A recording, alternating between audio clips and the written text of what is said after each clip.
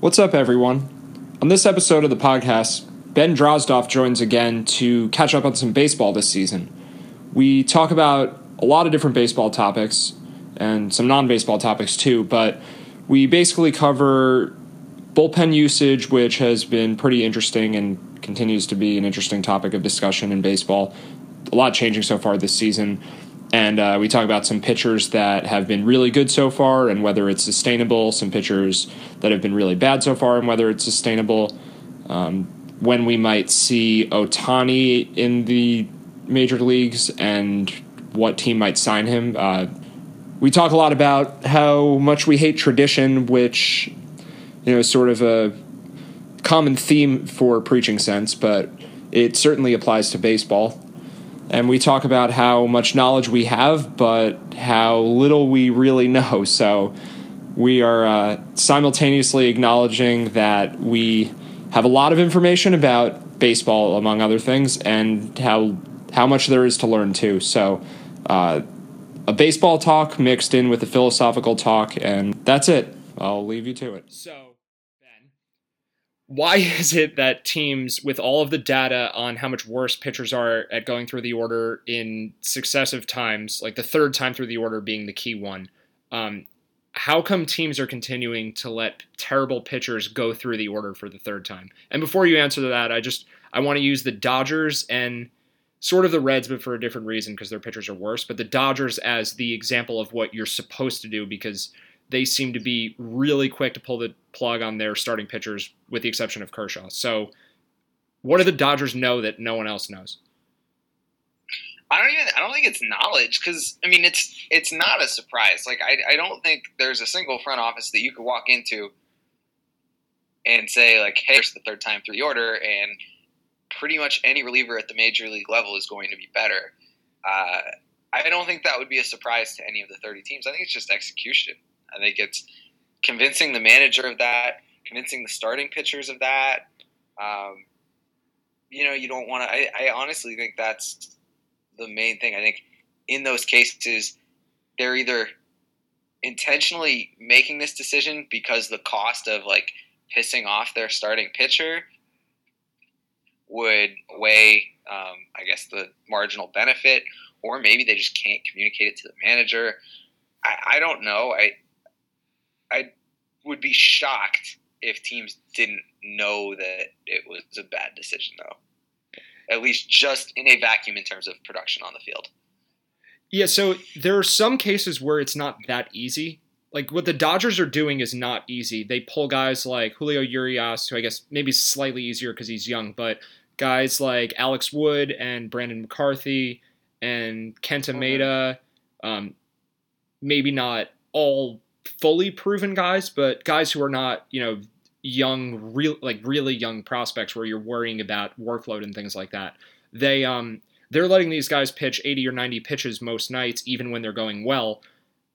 So they're making decisions on guys that are harder because these guys are actually good. They're doing this with pitchers who are really good. But I was watching the Red Sox-Brewers game tonight, and Kyle Kendrick, in a 2-2 game going into the bottom of the fifth inning, I think was at 70 or so pitches, and coming up on the Brewers' heart of the order for the third time. And the Brewers have Eric Thames and Travis Shaw. They also have Ryan Braun, but those two guys are lefties, Kendrick being a righty. So it just seems inconceivable that your best chance to win a baseball game is to let Kyle Kendrick face those guys going through the order for the third time, and just the lefty-righty platoon splits. It's a terrible matchup. And it's not like the Red Sox don't have relief pitchers. They don't have one of the better bullpens, but they have the guys, and Kyle Kendrick is probably a worse pitcher than all of them. So I don't know how these decisions are even possibly made. I couldn't agree more. It is kind of mind-boggling, especially with like a bad pitcher. I can get it with a good pitcher because, not that I obviously agree with it, but like I can understand where you would think to yourself, well, I have Clayton Kershaw on the mound, and he's clearly the best pitcher I have. So just using that as kind of a heuristic as to like, well, Clayton Kershaw has to be better than Pedro Baez for this situation. not factoring in like what the like expected scalar addition to the like ERA, strikeouts, walks, like any expected outcome would be given the time through the order penalty.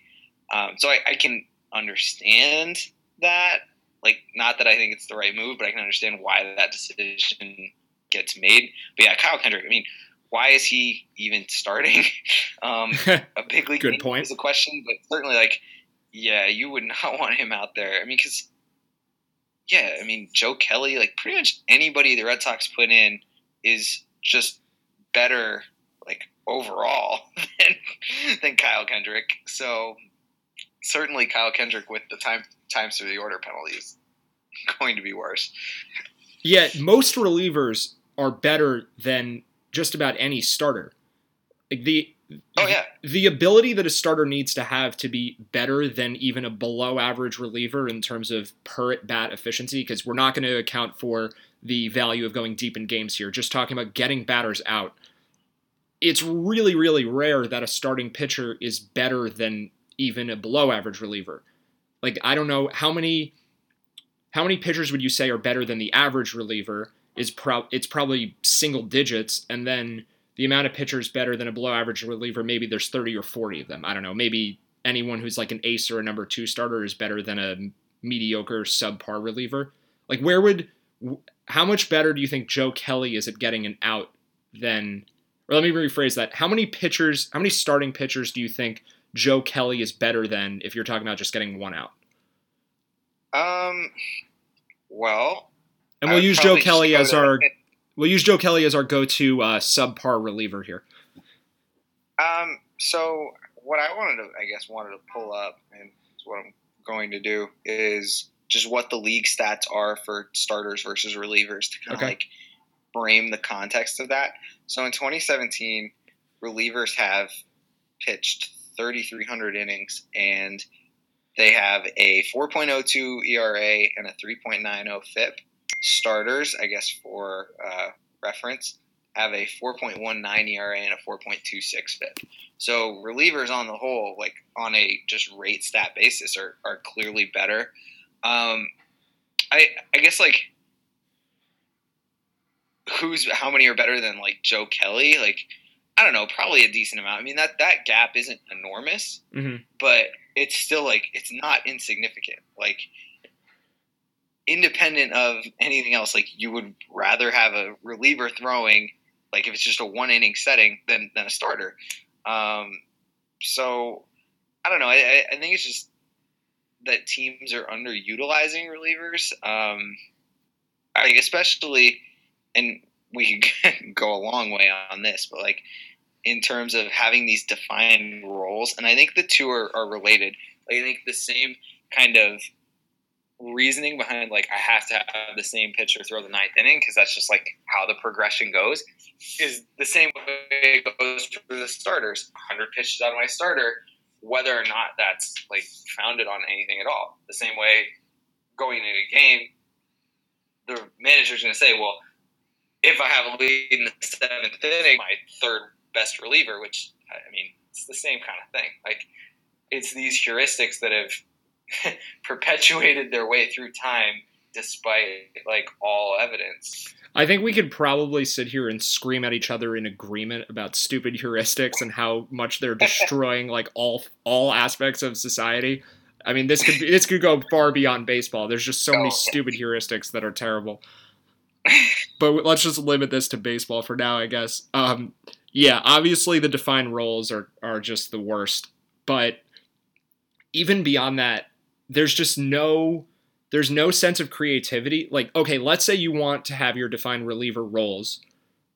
Why not just expand them a little bit? You know, keep the roles as they are, but just do more of it. So what I'm thinking is, and you probably know more about this kind of stuff than I do, but what is keeping teams from essentially using their AAA team, you know, as a reserve for the major league team, where you could just be sending relievers up and down all the time, and then if your bullpen gets too tired, just call up starters and relief pitchers from AAA and use them, because calling up a pretty good AAA reliever and using him for an inning or two is I mean, that usually works out fine. AAA relievers are better than bad major league starters for sure. Yeah, no, I mean, I agree with the concept. I would say the number one limitation there is going to be whether or not the player has options. Right. You have to have like kind of the way a lot of fantasy players will designate a certain amount of roster spots to like streaming. In this case, the MLB team would be designating a certain number of roster spots to like optionable players. So having making sure that you have two relievers who have options and can easily be shuttled back and forth to AAA, and then having 3 to 4 other relievers that also fit that mold to where you're cycling between those 6 kind of at all times. You see that a little bit. I think the biggest issue is a lot of times the best players don't have options remaining, and it's kind of debatable like how much that like having an option is worth, like versus someone who doesn't. Like how much better does the player without an option have to be more valuable overall? And it's probably context dependent, right? Like if you already have 3 optionable relievers, you probably don't care and you probably just want to get the best reliever. Right. There's definitely diminishing returns on that concept. Right. I guess just to circle back, I think it's because a lot of the best relievers don't have options because they've played in the major leagues, established themselves as the best relievers. That's kind of where the survivor bias comes in, and as as that accrues, the less likely you are to have options. But I definitely get it in terms of like, why would a team have like a washed up like veteran type? I mean, I don't have one off the top of my head, but like, why would a team have someone who's frankly just not very good and doesn't have an option? I mean, maybe you could argue that they could DFA them and it's effectively the same thing. It's just more of a one-way street. But yeah, I mean, I definitely think the concept of having a lot of younger players, and I think you're seeing teams do this, especially like the Reds just did it with Amir Garrett. The Rays have always done a pretty good job of this as well, and they've done it this year, particularly I think because of injuries. But they have a lot of optionable players in their bullpen as well. Yeah, it definitely seems like the roster flexibility. Well, another point I'll throw in is the earlier it is in the season, the more it matters because there's more randomness and unknown that, if there's more season left, there's more that can happen that's unforeseeable. So you would probably take that into account more. Like the value of an optionable player is probably more significant the earlier you are in the year. And then obviously the quality of the team matters a lot too, because you don't want to get stuck in situations where you're contending for World Series and then you have to hold a player who's injured and can't be optioned or something like that, or not injured, but just like is struggling or whatever. And you're not going to put him on the DL, but you can't option him either. So I guess there's more risk, and teams who are contending need to be more conservative. So maybe that's part of the reason the Red Sox have Kyle Kendrick on their roster at all. Right. But I don't know. It seems like just a lack of creativity from front offices.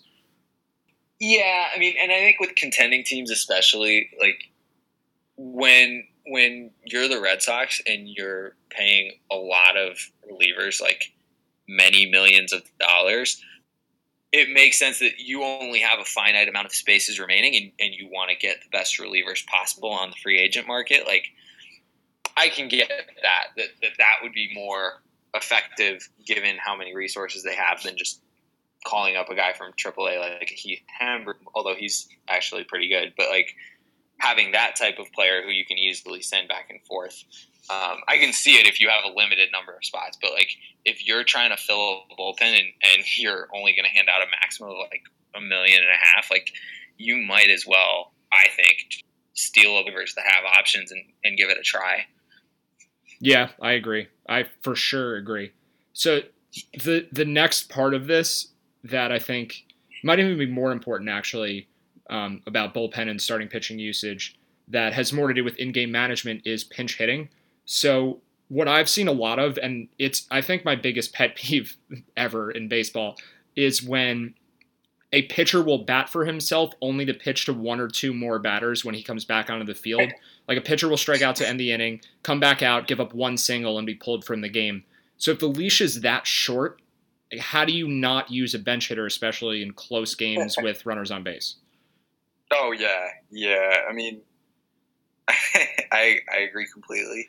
I think, like, just like anything else, like, the way the decision should be made is like, basically weigh the cost of, both sets of costs, right? Like, the cost of hitting, like, using the pitcher as a hitter in this, like, high leverage situation, like, how much better could I do if I used my bench bat? And then the same thing, like, well, how much worse would my reliever do? Or I think we've argued in a lot of cases the reliever will do better, which makes the calculation even more one-sided. But even if you have like a really good starting pitcher and a really bad bullpen, to where like it's still probably better to leave the starter out. Like it's very easy to calculate like what the expected difference would be. Like why something like that isn't the primary driver is kind of beyond me, because you kind of like look at it and it's like, what is the primary driver? It's like how comfortable the manager is, or something about protecting the players, I guess, feelings in this case, because that's all it is. Like if you pull a pitcher and he gets pissed off and throws his glove and whatever, like I could see where that would have an adverse effect for whatever it's worth, like team chemistry, or even just like the overall morale of that player. Like I think that would contribute to like how good that player performs. But that should be something every player can get over.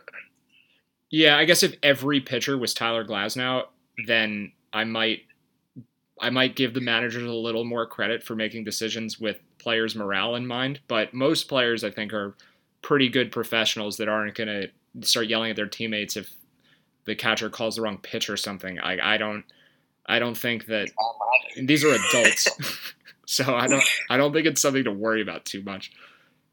Well, right, and it's, I think, similar to a lot of these problems. If it were stopped in like A ball, then it wouldn't even be a big deal in the majors. But because like by the time they get to the majors, they're 23, 24. They've been playing competitive, like highly competitive baseball for the last 5 years, and this is always how it's been done.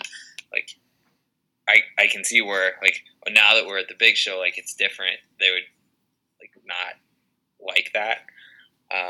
I don't know. Yeah, I don't know either. It's frustrating. But like, especially like teams should totally like, if you want to talk about like having a playground to experiment. I mean, the minor leagues, like whether or not you win the games does not matter at all. So why you wouldn't try things like this? Like kind of like a good example, what the Astros are doing, piggybacking starters.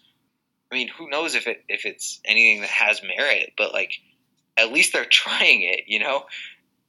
I just don't get why teams, when they come up with these ideas, don't try it at the minor league level and like see if it works, you know? Yeah. I guess my biggest issue is when people say that you need to take more into account than just numbers, and it's not about numbers, it's some decisions are about other things. But there is no other thing most of the time.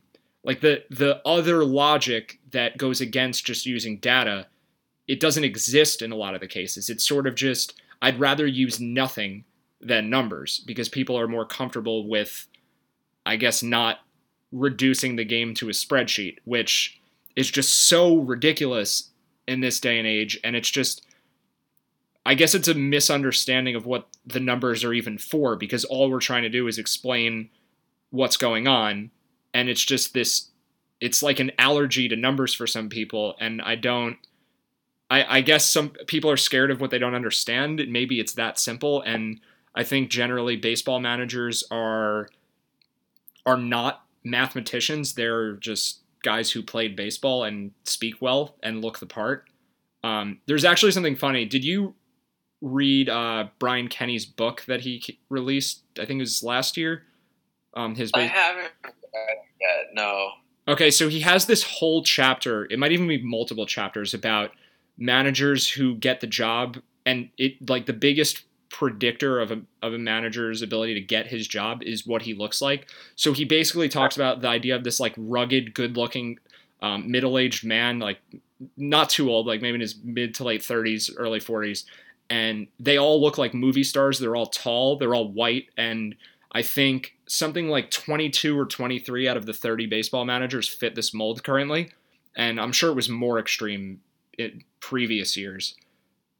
It's insane because the fact that so many of the managers share the same physical characteristics is a pretty big red flag that very little else is being considered for the job. Yeah. And at some point, like it has to be how the players respond to the manager. And I mean, I don't know. It doesn't make any sense to me, like why there is this like allergy to numbers that you kind of alluded to. It just feels like, to me, it feels like common sense. It's like, why would you not want like as much information as possible? Like, I specifically remember there's a clip on one of the MLB Network shows where it's Harold Reynolds, Hawk Harrelson, and Brian Kenny talking about like the basics of sabermetrics, and of course Harold and Hawk are saying how awful it is, and Brian Kenny reduces it down to like, well, you're saying that bunting is good. Wouldn't you just want to know the probability that like the bunt gets executed properly and the probability that the runner moves over, and given that, like the probability that he scores? And both of them in unison say no. And that, like, I can't relate to that. Like, why would you not want that information? Yeah, it's this pretty pervasive idea throughout much more than just baseball, that just because something is old, it means it's the right way to do it. Like the good old days, quote unquote, concept. And it's just because something's been done a certain way for a long time, people just think that there must have been a reason, there must have been a reason that people saw God when they wandered the desert 4,000 years ago, because there's no way it could have been for being dehydrated, having no food, and eating mushrooms off of the shit of cows. There's no way that that's the reason that they made up all these mythological stories. It must have been something more divine and real than that. Like that logic, I think, that whole mindset sort of maps onto basically any subject matter that you talk about. Yeah, I mean, I guess like I would be a little like, I guess, less harsh, because like there are times where it's not even a conscious choice. Like, true. So much of what we do in our day-to-day life is just because as humans, like Daniel Kahneman does a great job talking about this in Thinking Fast and Slow. Like, we're not particularly creative. Like, certainly there are creative individuals and like in certain fields are very creative, but like in what time you wake up in the morning and like how you brush your teeth and all of these like basic things that we don't even think about, like the only thing we have is our default option, like what's already been done. So I think it's just that like Daniel Kahneman does a great job of explaining like the neurological background as to like why that happens, like why humans establish patterns and like basically how neurons work. And it's kind of fascinating. Like I could go off on a million tangents on like I'm interested. Well, yeah. Anyway, I guess keep it reasonably baseball, but like I think that's the same idea. It's just that like the extent to which that process, like whether it's just like being cognitively lazy that we don't like think about these things, and like there are times where it makes sense to be like cognitively lazy. Like you probably shouldn't be expending all your energy breakfast in the morning, or like how you like put on your shoes. Like there are certain things where it's almost inefficient to like think deeply about like what the best process would be. You would like have no functioning like brain power left.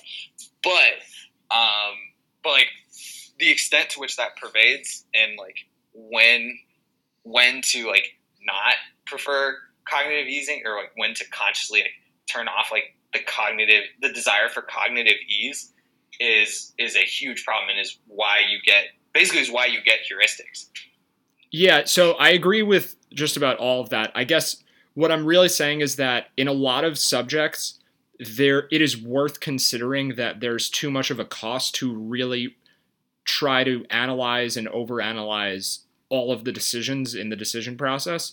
Like, I think in everything you do in life, there should be some degree of analysis, but it doesn't need to be every time you make the decision. It can be, it can be after the fact, and it can be like a reflection period, but you're not going to think about your shoes every time you put them on, but maybe once every year or so, you might think about the way you put on your shoes. I don't know.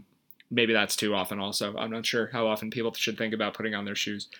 Anyway, but in baseball and in plenty of other subjects where the job description is literally to think about the stuff and to make the decisions, that cost.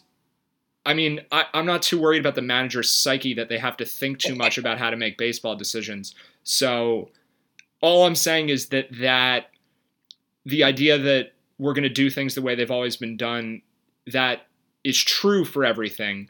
And maybe that's okay for a lot of things, like putting shoes on, and I don't know, maybe other ways that just general ways about living your life. Maybe it's okay to just do things the way they've been done because there's no need to think too much about it. But for jobs or just parts of life where you're supposed to think, it's kind of unforgivable to apply the let's just do it the way we've always done it to those things, because the job is to try to do it a new and better way.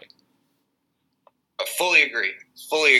And I guess as a like kind of anecdote as to like kind of where this comes from, like where like it's an evolutionary process. Like back before we didn't have to worry about like our own like livelihood, like the fact that we're alive like every waking second, like a lot of species in nature do. You don't have time to like analyze like this tiger's chasing me. He's coming at a rate of 19 miles an hour. Like I'm going to need to do this. Like, no, you got to just run. So like it makes sense that as an evolutionary construct, this process to like think non-analytically was created. But now like that we're at a state where we don't need to like constantly be turned on to like our surroundings as to like whether or not we're going to survive. Like, yes, 100%.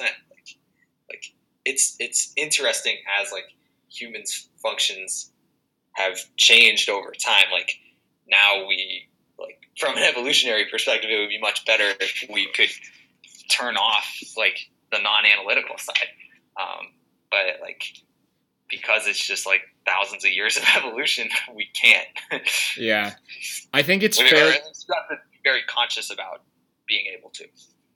Yeah, I think it's fair to say that consciousness is not just on or off. I mean, it is to some degree, but we are more conscious as a species than we were in like the caveman times, for sure. I mean, maybe you could argue we're more conscious as a species than we were even 50 years ago. I'm not sure, but definitely more so than we were back when we could barely talk.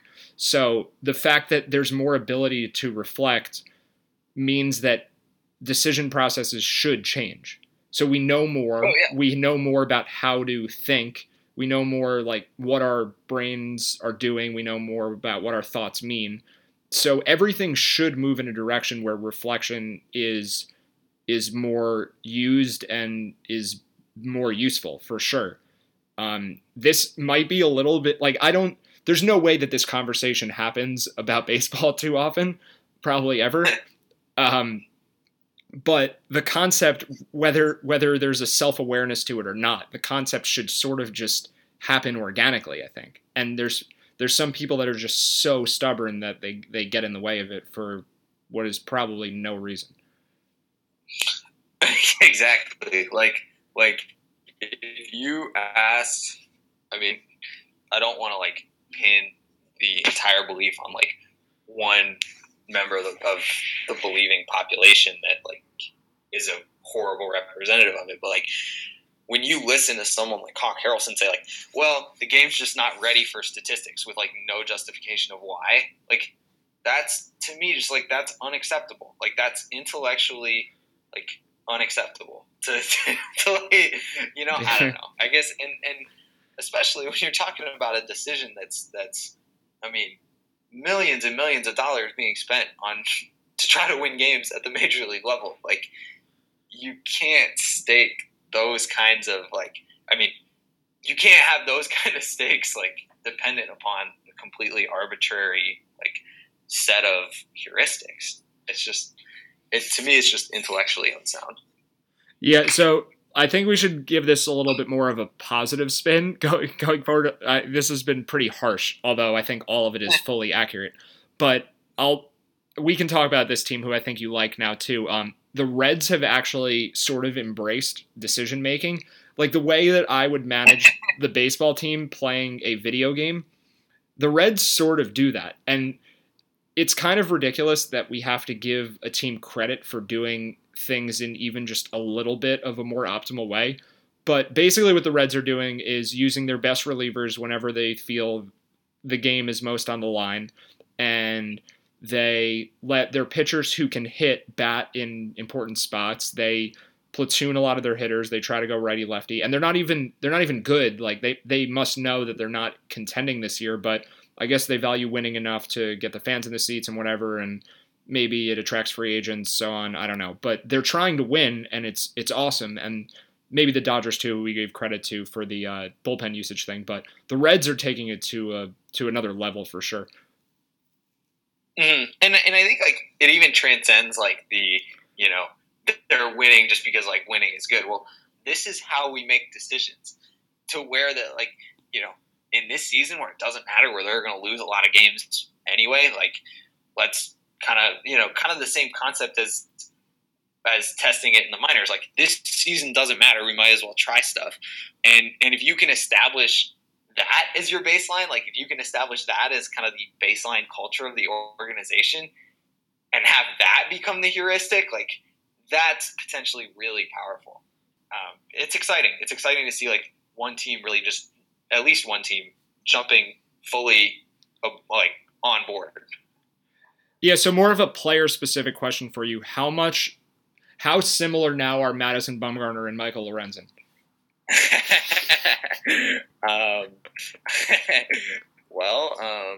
Does Michael Lorenzen own a motorcycle? Yeah, he's better than Madison Bumgarner. No. But I mean, the way he's being used, like I guess the pace he's thrown 20 innings, which is essentially like about half of the starter's workload to date, and maybe like 2/5. But that puts him on pace for, you're talking between like 80 and 100 innings, which is certainly a lot more than your average reliever. If you extrapolate this out, like could be one of the most valuable relievers in the game, like not just because of the rate stats, because his rate stats are fine. I mean, they're not like jump off the page good, but they're pretty good. And if you're talking about extending that over 100 innings, like the volume alone is going to make him a really valuable player. Yeah, and then also when you take into account that he can hit, and I think there was one game this season where Michael Lorenzen was used as the Reds' first pinch hitter off the bench, probably because it was too early in the game to want to waste one of their real pinch hitters. I'm not sure. Maybe I'll give him more credit than that, and they just like him. But Lorenzen hit a home run. I'm trying to remember who the pitcher was. I think it was probably someone bad on the Brewers.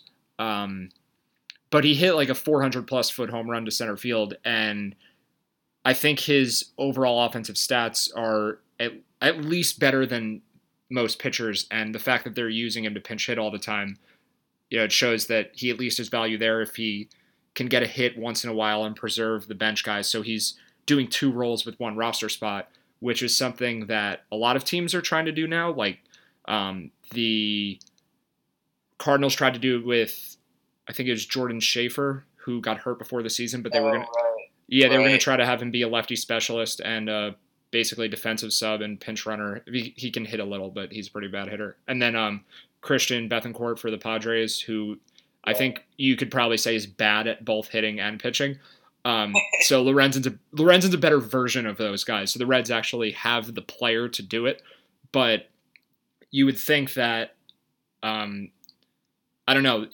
I think you've actually seen it with a lot of teams where they use their pitchers to bat more quickly in games than they have done in the past. Like I think the go-to situation for this is you'll see like a high scoring but close game in the mid innings, like a 5-5 game in the 4th or 5th inning, and you have a pitching change imminent, and then you have 2 outs and no one on base, I guess. And I think I saw the Braves in a spot like this pinch hit with Julio Teheran because he can hit a little bit and not waste one of their bench guys.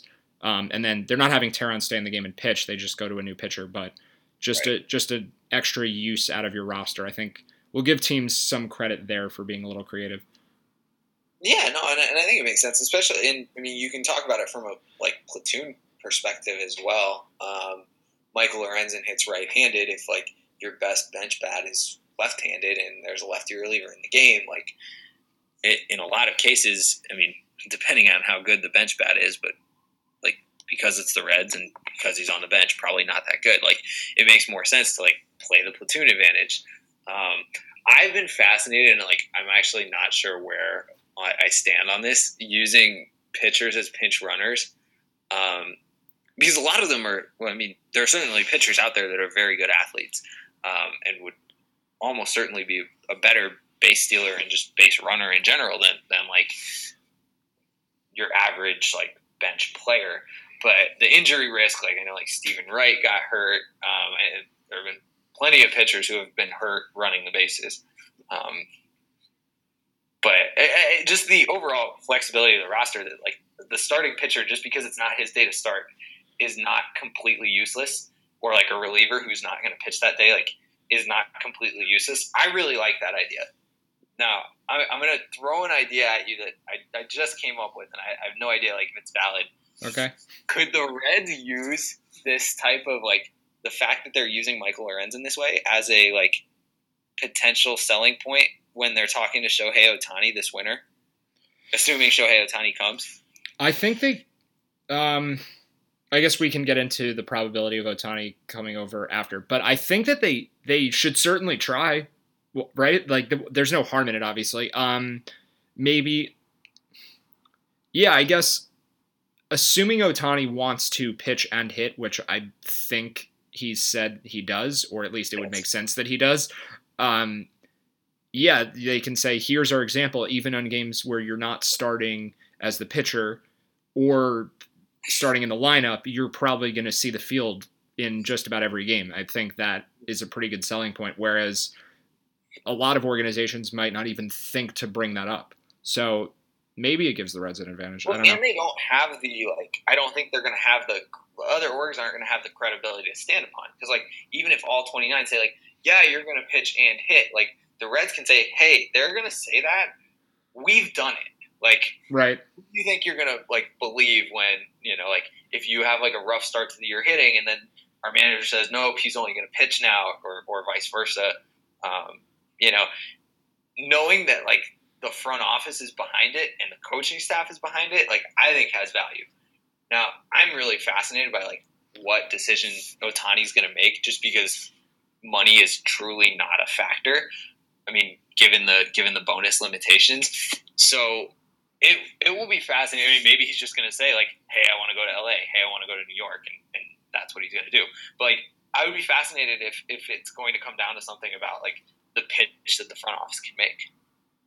Yeah, that's interesting. I didn't really think about that, because it does seem like with foreign prospects, a lot of times you're just going to see them gravitate towards the big cities, or they'll gravitate towards teams that happen to have players with the same ethnicity as them. I think there was something, Moncada didn't have a choice getting traded from the Red Sox to White Sox, but I think there was something about him being excited that the White Sox have so many Hispanic players and he can speak the same language as them or whatever. And but I think the big city thing is kind of that to a greater effect, because in New York and LA you can find all kinds of people with all kinds of backgrounds. So maybe it's that, and maybe people just like to be in a big city. But yeah, that's interesting. I hadn't thought about team dynamics as much in the decision process, and I don't know. It kind of just depends on Ohtani, how logical of a guy is. How much he values that kind of stuff.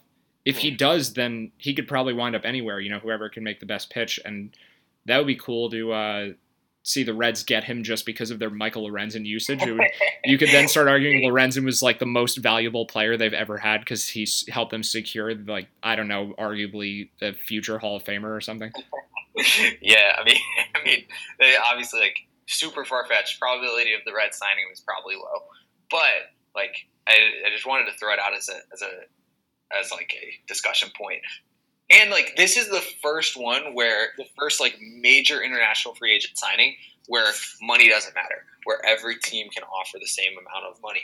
It's like, in the past, every other free agent, it was either, like, in Japan, the posting process where the player has no choice at all, or, like for some of the, like, bigger name Cuban players like Yoenis Cespedes, like, you can spend as much money as you want, and then, like, money presumably is going to lead, like, reasons why, like, you're going to sign somewhere. This is the first one where money truly does not matter. So it's all of the decision process is going to come off of, like, how good the team is, like, how likely they are to win, and Shohei Ohtani's role, because he's been very vocal about wanting to both pitch and hit, and I'm sure there will be teams that wouldn't let him do that.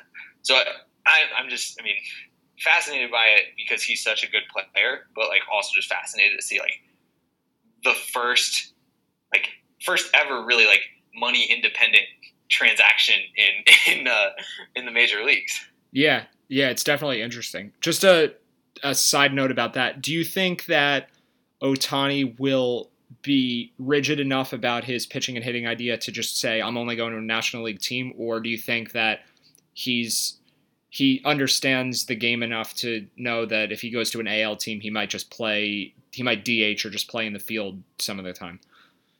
Yeah, I mean, I actually I've thought about this a lot because I love Shohei Ohtani, but, like, I almost wonder if an AL team actually has a better selling point because from an NL team's perspective, like, their biggest hesitation is if we throw him in left field and he pitched yesterday, he threw 100 pitches. Like, do we want him, like, gearing up for a big throw? Probably not. Like, if we DH him, now granted, like, from an AL team's perspective, like, he's going to have to really hit to be worth DHing. And frankly, like, I mean, maybe just, like, how good he's going to be pitching for, like, the obscenely low cost he's going to get, like, is worth it anyway. Like, right. Like, lost value from DH is more than made up for, and, like, gained value on the mound. But, like, that way you don't have to worry. Like, he does not have to use his right arm. I don't know. It'll be interesting. I would have to assume he would prefer the NL just because, like, he's played the outfield before, and just going with the heuristic thing, like, people like what they're used to. Like, I could see why he would want that. Way to tie it back together. I like that. Well done, Ben. All right, where should we move from here? So, Winning strike rate? Yeah, okay, perfect. So, something that I think will kind of segue into that, there does seem to be more creativity for players in their usage of pitches, which is probably far superior to the way teams are using their players. I think the players are using their own abilities in more creative ways, and maybe we can credit the managers and organizations for that. But I think it probably started before this, but it became very publicly talked about with Andrew Miller. So Andrew Miller, I don't know the exact percentage, but I'm pretty sure throws his slider more than his fastball, and I think that's one of the main reasons that he's been so successful so late in his career and struggled so early on. Even as a reliever, he wasn't nearly as good in any year as he was last year. Like, it was a completely unprecedented level for him, and a lot of it is his slider, which is arguably the best pitch anyone has in baseball right now, and he uses it all the time. So he sort of debunked conventional wisdom. You know, you throw your fastball in hitters' counts, but he can control his breaking stuff that, so well that he can throw a slider whenever he wants. And I think we can talk about Chris Sale because he's started to take some of that strategy, whether it's related to Miller or not. But Chris Sale is someone who we talked about when we did our Red Sox preview. But before we get to Sale, what do you think about changing up pitch mixes in general? I mean, I think, like, I love it. Like, I love anything that's different. Like, I mean, I think my biggest point, and Sabermetrics' biggest point is, like, if there's, like, a reasonable likelihood that this is going to be vastly superior and no one's tried it, like, you might as well try it. And I think, like, honestly, part of Miller's, and I don't know, maybe it doesn't work this way because each time a hitter steps up, he knows exactly who he's facing. But like, I honestly wonder if part of the success is just that like nobody else uses a breaking pitch that much. Like, just knowing that like the vast majority of pitches that any big leaguer will see, whether it's batting practice or on like in the batter's box, is going to be a fastball. So just knowing that like on average, like swinging strike rate, contact rates are lower on breaking pitches, like maybe it's like a surprise factor, because like intuitively it makes sense that like overall the faster pitch is going to be harder to hit, and like there's been a lot of proof that at least with the fastball, like the faster it is, the harder it is to hit. So like intuitively it makes some sense that like that's why a pitcher would use a fastball so much. But just I'm wondering how much of it is just like how different he is. Yeah, just like, if everyone else in the league started doing the same thing, then it sort of wouldn't work, because then the expectations, because a lot of pitching is about keeping the hitter off balance, and that's a narrative thrown around by guys like Harold Reynolds and Hawk Harrelson a lot. But whether it's quantifiable to any degree or not, I agree with you that if every pitcher did the same thing in the same counts all the time, it wouldn't matter what that was. The hitters would get used to it. Right. Yeah. I mean, I think that's the main idea there. But it could also just be that like Andrew Miller, like the combination of velocity and movement on his slider it's objectively a better pitch, a harder pitch to hit, and therefore, independent of what conventional wisdom says, like that's the pitch he's going to use most. Yeah, that's a perfectly logical explanation as well. Yeah, I think that's true. So that's why we need more case studies, I guess. Chris Sale is definitely someone who I'd say all of his pitches are really, really good. And maybe his fastball is his best pitch. Maybe it's a slider. I don't know. It's probably not his changeup. I'm actually not sure what the pitch values are for him. But anyway, pretty nasty. What's that? His changeup is pretty nasty, though. Yeah, they're all nasty. Let's just call them 1A, 1B, and 1C. All his pitches are great. So Chris Sale, his career fastball percentage is 55%. He threw his fastball 60% of the time last year, or 59 and change. And this year he's only throwing his fastball 46.6% of the time. His slider's up from 25 to 29, and his changeup has gone from 15.7% to 24.7%. So he's reducing the fastball in favor of both of his off-speed pitches. But what's interesting, and I don't actually know how much this study still applies, because it was an article from Jeff Sullivan back in April when Chris Sale had only made 2 starts. But what he looked at was Chris Sale doesn't just throw his fastball less, he's throwing it less in counts where you'd expect a fastball, and I think he's throwing it probably more in the counts where you wouldn't expect it. So you see a reduction in fastball across the board, but I think he's reducing it by more in the counts where you'd expect him to throw it. I don't know. It's kind of hard to know what the sampling is here, but the point is simple. He's trying to become more unpredictable is essentially what he's going for. And there's no reason why a pitcher needs to throw his fastball more. And even now there's evidence that most of the reason that guys end up getting Tommy John is because they're throwing too hard. So, the curveballs are bad for young boys' arms, that whole narrative, that seems like complete bullshit at this point. And maybe it's bad for your shoulder, but for major league pitchers with strong enough shoulders, the curveball definitely isn't worse for the elbow. Would you agree with that? Oh, 100%. Well, caveat it with this. Any pitch thrown wrong, you can get hurt. Like, fair. If you throw your curveball wrong, you're going to get hurt. But, like, if you've made it to the major league level, you're not, like, turning the door on your curveball. You're throwing it the right way. You're pronating, you're not supinating. Like, so, yes. And James Andrews has come out and even talked about this. Like, he basically said, like, the fastball is the most dangerous pitch on the arm, like, in aggregate. So yeah, I mean, 100% agree. Like, the idea that curveball equals Tommy John is a vast oversimplification and is probably just flat out wrong. Yeah, so back to the utility of the pitches, because, I think anyone who argues part of the benefit of throwing more fastballs is you're going to get hurt less, they're just wrong at this point, at least for major leaguers. So back to what pitches work. Well, I'll give this example. So when I play MLB The Show, I've tried to think about what pitches give me the most trouble in recognizing, and it's all the unconventional pitches, and the high changeup seems to work, and like the down and in fastball and up and in slider, and it's all pitches in the spots where they aren't conventionally thrown. And I think the reason for that is you see a pitch up in the zone and you're thinking it's going to come in hard, and pitches down in the zone are supposed to be breaking balls, pitches inside are supposed to be a certain way. So, I mean, yeah, it's just a video game, but essentially what I'm getting at is, well, I think when you throw high off-speed stuff and low fastballs, you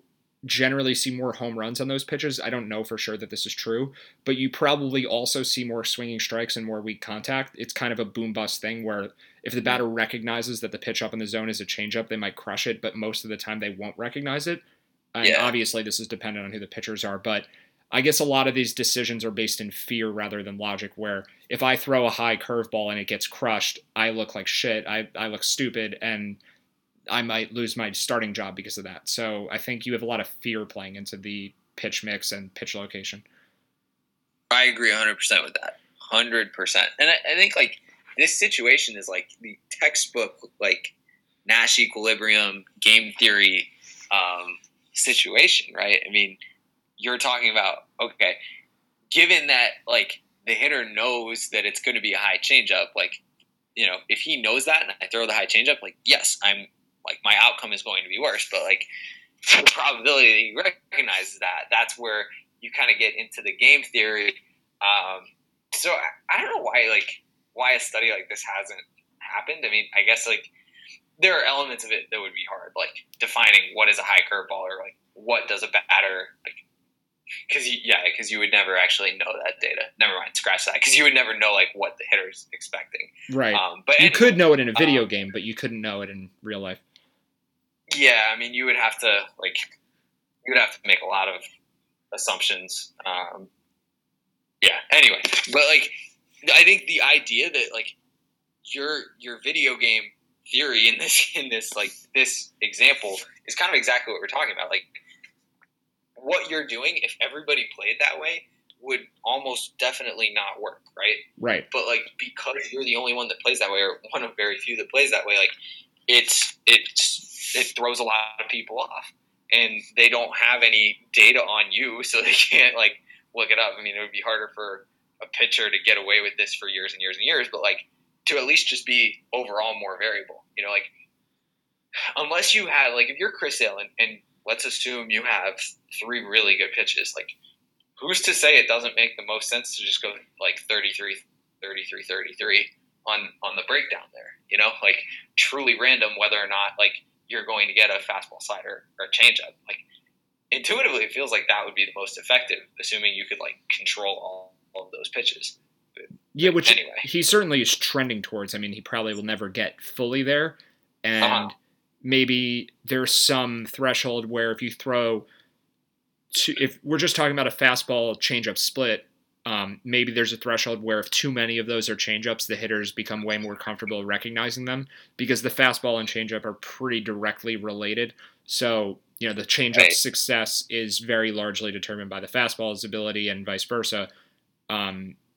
So that's a good point. So yeah, you probably wouldn't want to throw fastballs and changeups the same amount, but I don't know what that break point is, and I'm sort of just speculating that there is one. There may not be one.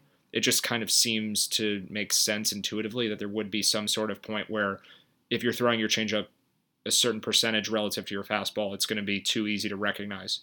But yeah, as far as the other breaking pitches like the slider, there's no reason why you wouldn't want to at least experiment and see what percentage of the time you could throw your slider and, you know, where you could optimize your effectiveness. And especially a team like the Red Sox at this point in the season where they're pretty confident that even with the Yankees and Orioles starting out ahead of them and even with Price being hurt, I mean, the Red Sox are in a position where they can sort of experiment in real game scenarios with these kinds of things and try to optimize their pitcher's pitch selection.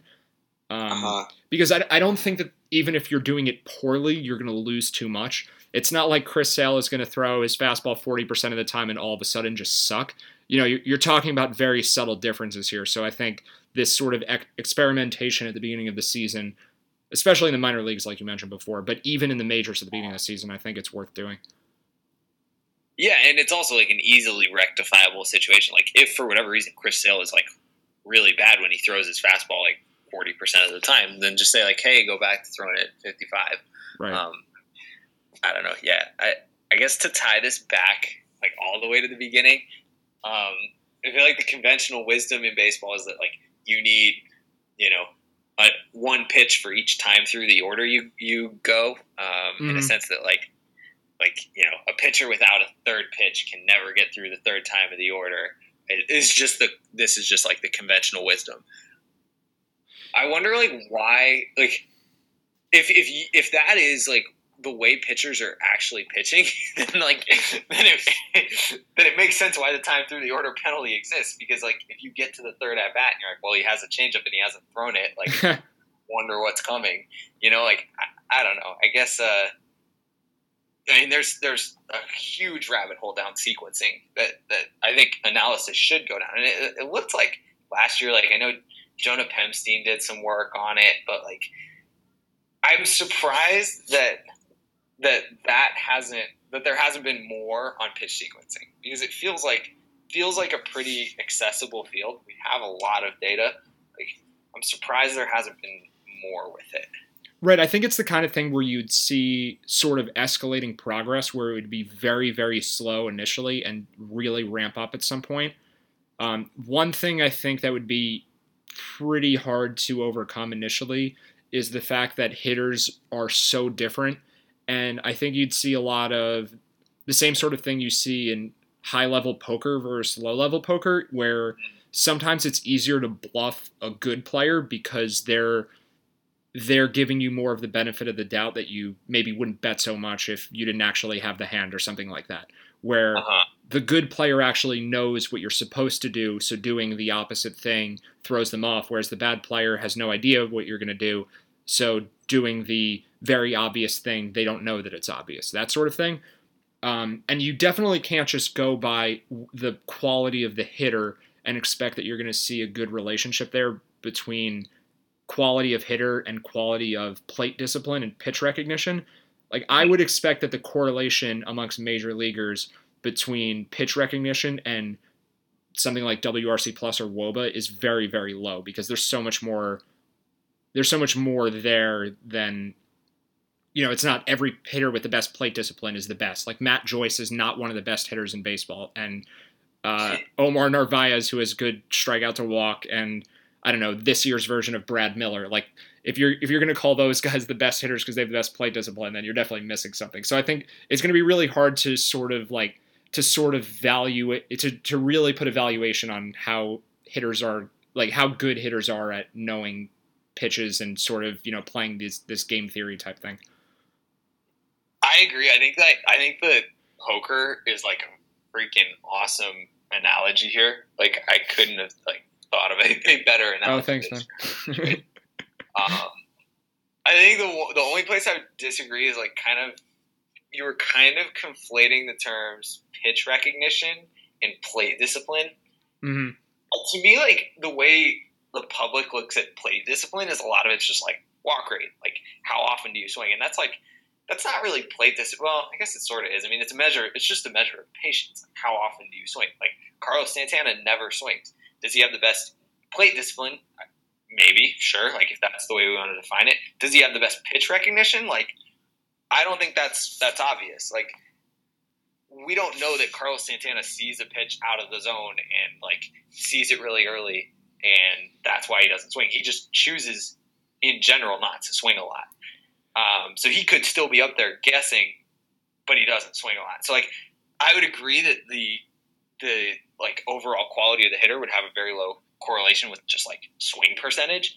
But I know there have been, I'm trying to remember that, I think the company's name was DeServo, that does these that actually tests your brain and how quickly it responds to stimulus. That I think and I know Mookie Betts was the poster boy for this, but that's something that I think might actually have some correlation with WOBA WRC plus, because like if you can actually see the pitch coming faster than everyone else, like it makes sense that you could put a better swing on it. Obviously, like, it's still hugely dependent on like how powerful you are and like how much authority like you can like with how much authority you can make contact. But like I can see where that would be a valuable component. Yeah, I think I'm self-aware of the fact that I'm conflating those terms, but I think it's really hard to distinguish something like swing percentage or walk rate or I guess those would be the two ways that you'd know players' capacity for swinging a lot of pitches or not. So let's call it walk rate versus understanding and pitch recognition. I think the pitch recognition part is to some degree influenced by walk rate and swing percentage. Just, the general tendency of a hitter to be more selective. So there's definitely some overlap there, but the whole idea of knowing whether or not a hitter actually is thinking about these things and, is the hitter 2 steps ahead trying to see if is the pitcher 3 steps ahead? Does he think that I think that he thinks a fastball is coming, like that sort of thing? What I'm saying is I think it's really confusing to know how to figure that out. But I think we will be able to know it at some point. Maybe we're talking about putting brain scanners in the helmets. Maybe that's the way. Well, no, that's what DeServo does. Right. They do. I don't think it's in the helmets, but basically, like and I actually don't even think it's like in live game action. But they basically like hook you up to a headset and like have you like push buttons based on like certain stimulus to see how quickly your brain responds. Like my argument is that pitch recognition is 100% physical. It's strictly like how good is your brain at like perceiving things. Because like that's the only way you're going to recognize a 90 mile an hour fastball in 0.4 seconds is like if you are better than 99% of the population at picking things up quickly like that. Well, I think it's two things. I think it's mostly that, but then I think it's also sort of guessing what the pitch will be based on whether it's consciously deciding in your head, I think this is a fastball count and this pitcher tends to throw a lot of fastballs in fastball counts because he's a sort of generic pitcher, or it's more of a subconscious intuition thing where you sort of just get a feel for where the pitcher goes in the zone after some sort of sequence, and you could get into all these pattern recognition fallacies, whether it's all bullshit or I don't know, maybe some pitchers are really throwing their pitches in pretty distinct patterns, and whether the hitter can explain it or not, they truly are looking subconsciously at a certain area of the zone because the pitcher's thrown a couple pitches in a different area of the zone.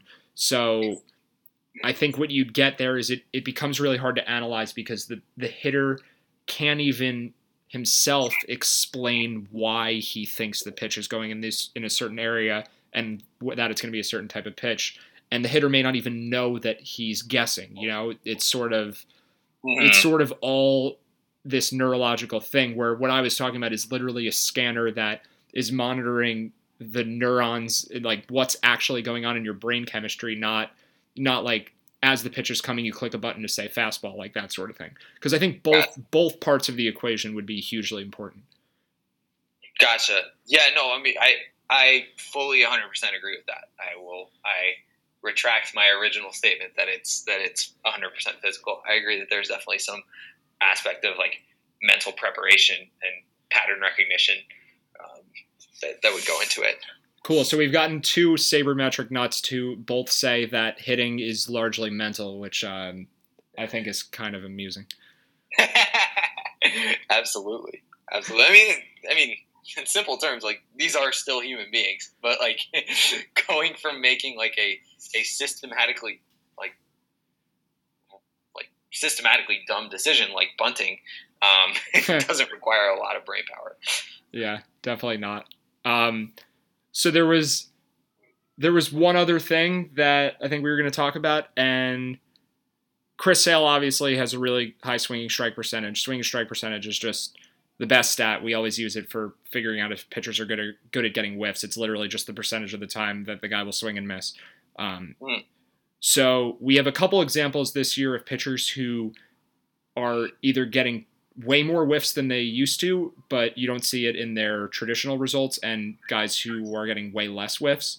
So my extreme cases, I think we can both agree that Chris Sale's production this year is pretty reliable, and whatever he's done with his pitch mix and getting more swinging strikes, I think he's good enough, and the logic there is good enough that I'm okay with saying Chris Sale is, the second best pitcher after Kershaw, if not the best. Let's go with number 2. Chris Sale has been phenomenal. Yeah, I would agree with that. So there are a couple other guys that are getting tons of swing and misses that it's just kind of strange. So we have Wade Miley, who's kind of come out of nowhere. Trevor Cahill, you could say the same thing. And then Kenta Maeda has an ERA in the mid-5s, I think, and he's 5th in all of baseball in swinging strike percentage. I think the top 4 is Salazar, Sale, Scherzer, and DeGrom, and then Maeda sits there at 5th.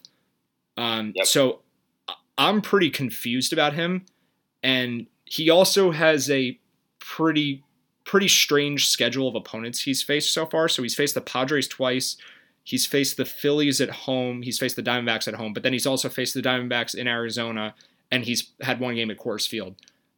So I don't really know it's all the most extreme circumstances. And then after you weigh in on him, I want to talk also about Danny Duffy and Yu Darvish, who are uncharacteristically not getting any whiffs. But I don't know. What are your thoughts on any of those guys? Well, I think an important sabermetric concept that I'm about to dive into is that there's no such thing as a binary good or bad stat. Swinging strike percentage is a lot better than pretty much anything else we have, but I think this is where FIP misses it to me, is just to assume that a pitcher deserves 100% credit for all strikeouts and 0% credit for anything that happens in play except for home runs. To me seems foolish, and that's where a stat like DRA to me does a great job, because they basically look at what the model is doing is looking at how much control does a pitcher have over this.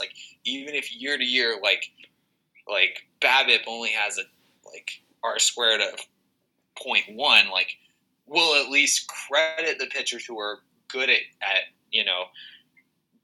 suppressing BABIP, or have been good at suppressing BABIP for 10% of that ability. And I think swinging strikes, even though it's less noisy than pretty much anything else, that's where maybe Kenta Maeda is just an outlier in terms of the competition he's faced, which is also controlled for in DRA. Or maybe it's just pitchers deserve 75% of credit for all the swinging strikes they get, and as a result, we should be confident to some degree that Kenta Maeda is really good at missing bats, but there's still plenty of noise. I think that's kind of where I would weigh in, rather than saying he's definitively good. It also could have to do though with how much he works in the zone. Now, he doesn't walk a lot of guys, but it makes sense that the more you work out of the zone, the more likely you are to get swinging strikes, right? Because contact rates are hugely dependent on where the pitch is located. So if you a pitcher whose stuff doesn't change at all can vastly increase their swinging strike percentage by simply throwing out of the zone more. That's going to come at obviously there are going to be costs associated with that. You're going to walk more people, but it could be something like that too. Yeah, so there's actually an XK rate that Fangraphs has done. I think it was Mike Podhorzer is the guy who did it. And essentially, swinging strike percentage is the most important thing for getting strikeouts, but it's far from the only thing. So I think what his equation shows is looking strikes are second most important after swinging strikes, and it's a pretty close second. Kyle Hendricks is able to strike out way more guys than you'd expect from his conventional swinging strike percentage number, because he gets a lot of looking strikes, and I think you see that with guys who just have really good command. And then first strike percentage is huge, obviously, because if you get the swinging strikes when you're ahead in the count, that's going to lead to more strikeouts. So getting swinging strikes on 2-1 pitches versus 1-2 pitches is a massive difference in terms of getting a strikeout. And then just overall strike percentage is something to figure into the equation too. So I think a lot of times people who are looking at this stuff for fantasy baseball or daily fantasy or whatever. They're trying to figure out who the best strikeout guys are, and they think that there's almost this perfect correlation between swinging strike percentage and strikeouts. And I mean, forgetting the fact that strikeout percentage, actually getting the strikeouts isn't the best thing either when it comes to pitcher success, because like you said, there's suppressing exit velocity and contact and whatever. But even if we're just talking about purely getting strikeouts, swinging strike percentage doesn't correlate perfectly. I mean, it's a pretty good correlation, but yeah, there's a lot more that goes into getting strikeouts than just getting swings and misses. So I think what I'm more concerned with about these specific players is that their strikeout rates in past years were tied to their swinging strike percentages, and when both things drop simultaneously, that's where there's much more cause for concern than just someone like, let's say, a Kyle Hendricks, who maybe is striking out the same number of guys, but he's just continuing to do it with low swinging strike numbers. Yeah, no, I think that makes a lot of sense. I mean, there's always multiple predictors. To a certain point, is always going to be better than having just one. Actually, to kind of, I pulled up Kenta Maeda's Fangraphs page to kind of try to confirm my suspicion. And his zone contact percentage only dropped by 1 percentage point from 82 down to 81. But his O contact percentage, so contact out of the zone, dropped from 62% down to 49%. So basically he's just a lot more successful when he throws out of the zone. And his zone rate has dropped by 3 percentage points. So, I mean, I guess my suspicion, which was just that he's throwing more out of the zone, was essentially, I guess, in this case, correct. But he's also become more effective when throwing out of the zone. So I don't know. It'll be interesting. It'll be interesting to see if kind of on the same Nash equilibrium, if hitters will start to take more pitches, because he's really not walking anyone. And that could be a product of facing teams with not very good plate discipline like the Padres. But it'll be interesting to see going forward if his walk rate spikes as a result of throwing in the zone less. So it hasn't though. So I guess it's just a really weird profile when you have a pitcher who is not throwing the ball in the zone. He's getting a ton of swing and misses, and he's not walking anyone. So by all accounts, this is an essentially perfect pitcher. Yet his ERA is 5.81. He's getting no grounders. His home run fly ball percentage is really high. Part of that ERA is his left on base percentage is low, so we can attribute almost all of that to luck. But it's just weird that, I guess, if you saw this profile over a full season, you'd say, what the hell is going on? It's essentially when he throws it in the zone, he gets crushed, and when he doesn't throw it in the zone, he gets a strikeout. I guess that sort of thing can happen over a 31-inning sample, but I don't know, something's got to give there. You're not going to continue to get destroyed on all your pitches in the zone and get a swing and miss on all your pitches out of the zone for the whole year. Right. I mean, I think clearly, as you alluded to, the most likely outcome is just some form of regression, probably in every category, but at least in the majority of categories. Yep. Yeah, I think that's kind of a fair statement about anything, but I think it definitely is applicable here. I'd say it's more applicable here than it is about most things. So yeah, certainly agree. It's probably average. Yeah, it's probably less and more. Never say. So what do you think is wrong with both Darvish and Danny Duffy? Anything? Are you concerned about those guys? Darvish, I don't know what to think, just because none of the other indicators are bad. Fastball velocity's fine. I don't know. It could just be noise. The one thing, I guess you can't rule out, since we now have a new way that Fangraphs is tracking pitch movement, it's hard to compare year to year how his pitches are moving in 2017 versus in 2016, just because of the longer flight time for when TrackMan records versus when SportVision records at I think 40 feet from home plate, whereas TrackMan's 50. So more flight time to record the movement. So it's really hard to measure there. So I think the only possible explanation other than just noise is that his pitches aren't moving as much. Maybe an arm slot has changed, or like he's just doing something mechanically wrong on one of his breaking pitches to where he's getting like less effective spin. I don't know. I mean, those are really the only things I can come up with for Darvish. Danny Duffy, I honestly haven't seen pitch a lot this year, but I think like with Danny Duffy, because with Yu Darvish, he's been so good. Like he was so good in Japan, was so good in the States. Like it's to me unlikely that at age 27, I think he is, he's just suddenly not good anymore. Danny Duffy has more or less been bad his whole career, except for last year. And I mean, I think like with him, you could just argue it was regression in a sense that like last year he was really good, and he shouldn't continue to be good. I don't know. It's tough. It's tough to like figure out. It's tough to just like try to attribute a cause to something without like truly knowing the cause. Yeah. Like the Nassim Taleb classic. But I mean, his swinging strike rate isn't that much worse than it was last year. So maybe he's just getting unlucky this year and was somewhat lucky last year. And as a result, like the difference between those two, like error terms essentially like are make it look like a bigger deal than it actually is. Yeah, I think the Duffy drop-off seems like a quirkier statistical issue, where with Darvish you're seeing just worse performance across the board, and maybe it's a sample size problem, or maybe he's pitching hurt, or I don't know, any number of reasons. But with Duffy, I think there's more to consider, because if you look at his plate discipline profile, yep. Most notably the swinging strike percentage, it's down, but it's not hugely down. And if you're looking at zone percentage, first strike percentage, most of that stuff is intact. The only thing that's up is zone contact percentage and zone swing percentage.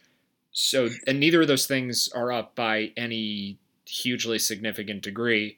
Duffy's just getting hit more when he throws in the zone. What you don't see is, are the zone pitches too much towards the center of the plate versus last year? I don't really know how you'd even quantify that. And actually, before I continue with Duffy, I think this is sort of an interesting philosophical issue that you have with a lot of statistics is, and actually now that I'm remembering it, we talked about this exact thing when we were previewing either the Red Sox or the Rays, I don't remember, but when you're talking about straight averages versus distributions with a lot of statistics, you really have such a hard time knowing what's going on with straight averages. My go-to example for this would be exit velocity, where if you have two hitters, and we'll use extreme numbers, you have two hitters who both average 90 miles per hour on their contact, and one hitter does it just by hitting it between 85 and 95 every time, and then the other hitter hits it 110 most of the time, and then once in a while has a pop-up that skews the data and their average is way lower. I mean, that hitter who's hitting it hard most of the time is so much better than the hitter who just kind of hits it, average speed always. So when you're talking about, like, I don't know, if we had a stat for Duffy, what is the average distance from the center of the zone on his pitches? That would tell you next to nothing, because if he's throwing it right in the heart of the plate rarely and on the corners most of the time, that would look the same as throwing it, middle in or outer in, sort of near the center but not quite in the direct center. If he's doing that always, that's a different story. So I would guess there's something about Duffy's command where he's been more hittable, but it's really hard to attribute a cause there. Yeah, no, I mean, I think that's a good analysis. I mean, the one thing I would say, like, the zone contact rate is, to me, like, a pretty, like, I think that's a pretty big indicator of pitcher success, just in general, especially, like, Definitely. year to year. Like, seeing him jump right back up to where his career norm is, to me, suggests that, like, perhaps last year where he dropped, like, a huge amount. I mean, he dropped from, 85 down to 81. And in terms of, like, zone contact, like, that's, like, the standard deviation on that's pretty small. So that's a big drop. Like, he was clearly doing something, like his outcomes were much better. Now, maybe, like, whether his stuff has regressed or his command has regressed or, like, the league is just figuring him out, or it's just random noise. Like, something is happening to where, like, his zone contact rates are right back where they were, like, when he was terrible for pretty much the whole rest of his career. So that would be, like, the one, like, big red flag to me is the jump in zone contact. But, like, who knows? Like, maybe he was just overachieving last year. Maybe he's underachieving this year. And the combination of the two just leads to, like, this perception that he's suddenly much worse, even though, like, the true average might not be, like, or the true expected value of his performance might not be any difference. Yeah, it also is worth noting his velocity's down. I'm not sure if you said that, but I was thinking too much about it. Yeah, because you get fixated on these more deeper analysis stats. Like all I'm thinking about right now is zone contact percentage, and if he's throwing it right in the heart of the plate. But yeah, his velocity is down too, so that would have something to do with it. But I guess what makes it, I guess there's a red flag with mostly everything except the swinging strike percentage, which is lower than last year, but still significantly higher than any other year of his career. So maybe, last year's Duffy was an aberration, but we're still talking about improvement for him relative to the rest of his career. So he's not as good as last year, but he's somewhere in between. And like we were just saying, that's generally the case with everything. I was gonna say it seems like a very sound theory on that. But the problem is, and like, I don't know, I think this is a systematic problem with human perception in general. That's boring. To just say well, actually the projections haven't changed that much, so we really don't think this player is that different, is boring. It's more exciting back in, I think, 2015 when Jake Marisnick was suddenly tearing the cover off the ball, saying trying to figure out what's Jake Marisnick doing? What adjustment did he make to where he's good now? It's well, actually our projections still say he sucks, but in a poll, all the Fangraphs users, who are generally the more technically literate, were saying no, he's good now, and even though all the data suggested he wasn't, and he turned out not to be. I don't know. I mean, you get examples like Carlos Carrasco where the opposite is true. I'm certainly not saying it's always the case, but I think even the most technically literate person is subject to trying to attribute a false cause to what's actually just random noise. Yeah, it's funny that the amount of listeners that we just lost from this conversation about Danny Duffy is, it's probably I don't know, 500,000 to 1 million listeners, and if we attributed Duffy's flaws to some sort of personal issue, or I don't know, what could Duffy have done? He's been hitting the clubs too late, and that's why he sucks. I don't know. Maybe he would have gained 500,000 listeners. Maybe that's how it works. That's what people want to hear. We'll just give some bullshit reason that probably isn't even true, and just, hey, this is the narrative now. I feel that's what's happened to so much of baseball writing in general. I don't even want to call out individual sites, but and I think it's just because that's what people want. People want an attempt to see what is possibly people want this kind of hot take that oh yes, so-and-so, the hot take, who's the guy on the Padres? Trevor Cahill. Trevor Cahill's good now. Here's why, and just put up a pretty nonchalant false cause argument, and then say and then come away with the conclusion that he's good now. That's apparently what gets reads. But just saying Trevor Cahill's probably about what we thought he was last year, because we have data now that he was good for this stretch of time. Our projection now is better for him than preseason, but not that much. That's just boring. But it's the most accurate thing that you could say. Sounds really boring, Ben.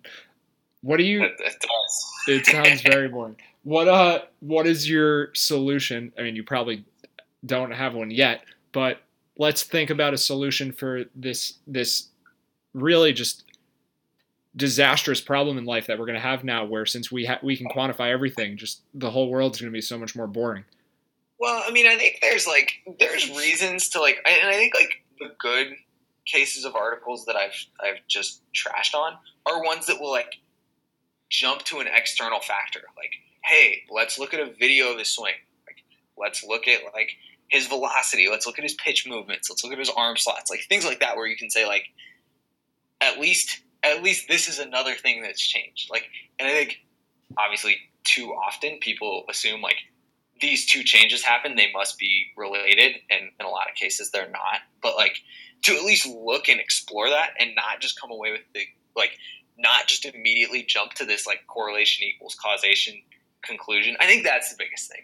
Like, it's not even that I mind, like, because yeah, I mean, it's good to explore like when something outside of the norm happens, like what else might have happened alongside it. But like to just always jump to correlation equals causation, I think that's the biggest issue I have with any kind of baseball writing. Yeah, I think this is what I've been saying lately, and I don't even know if it makes sense because I haven't really asked anyone to analyze it. But essentially, correlation correlates with causation. Do you say that's fair, or is that too obvious and precise? Like that's exactly what the term means. I like that. Correlation correlates. I've never heard that. Correlations correlate. That's pretty obvious, right? But I feel like people lose that sometimes. But I think that's like a good synopsis of like the two are correlated. It doesn't mean that like when there's one, there's always the other. Like it's not a perfect relationship, but it's also like not nothing. Yeah, I think sometimes people will say it's nothing, and then I don't know, you get people who are new to statistics, and I would say that for the first 3 months after I read Moneyball, I probably said things like defense is irrelevant, you should never bunt, you should never intentionally walk anyone, you should never steal any bases, you can just put anyone at any position and it's fine. Like the opposite extreme. The whole book, right? Yeah, that's what Moneyball's about. Just on base percentage.